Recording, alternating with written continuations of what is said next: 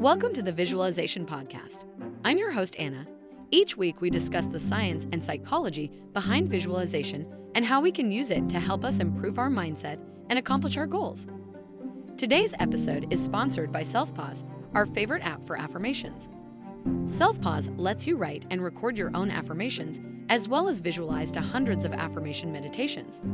So make sure you download the Selfpause app today to get started with visualizing affirmations. Visualization and verbalization are two important techniques that are used to help people understand and remember information. Visualization is the process of creating mental images of information.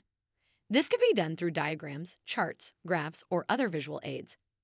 Visualization helps people to see the connections between different pieces of information, which can make it easier to understand and remember. For example, a diagram of the solar system can help someone understand the relative positions and movements of the planets.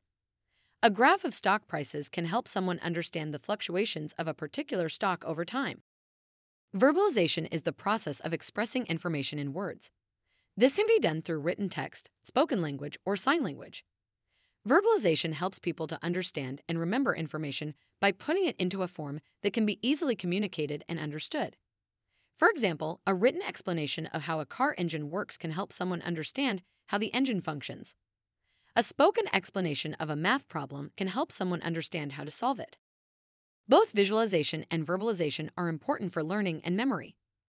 Visualization helps people to understand the meaning of information by creating mental images of it. Verbalization helps people to remember information by putting it into a form that can be easily communicated and understood. For example, when studying for an exam, it is helpful to create flashcards that have visual diagrams on one side and verbal explanations on the other. This way, you can use visualization to understand the meaning of the information and verbalization to remember it. One way to maximize the benefits of visualization and verbalization is to use them together.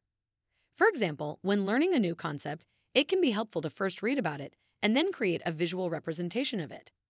This can help to solidify the information in your mind and make it easier to remember. Similarly, when trying to remember a list of items, it can be helpful to say them out loud while also visualizing them in your mind. This can help to activate multiple parts of the brain and make it easier to remember the information. Visualization and verbalization can also be used to improve problem-solving skills. For example, when trying to solve a math problem, it can be helpful to first visualize the problem in your mind and then use verbalization to explain the steps you are taking to solve it. This can help to make the problem-solving process more concrete and easier to understand. In conclusion, visualization and verbalization are powerful techniques that can be used to help people understand and remember information. By creating mental images of information and expressing it in a form that can be easily communicated and understood, these techniques can make it easier to learn and remember new information. Additionally, by using visualization and verbalization together, it is possible to maximize the benefits of these techniques and improve problem-solving skills. You've been listening to the Visualization Podcast.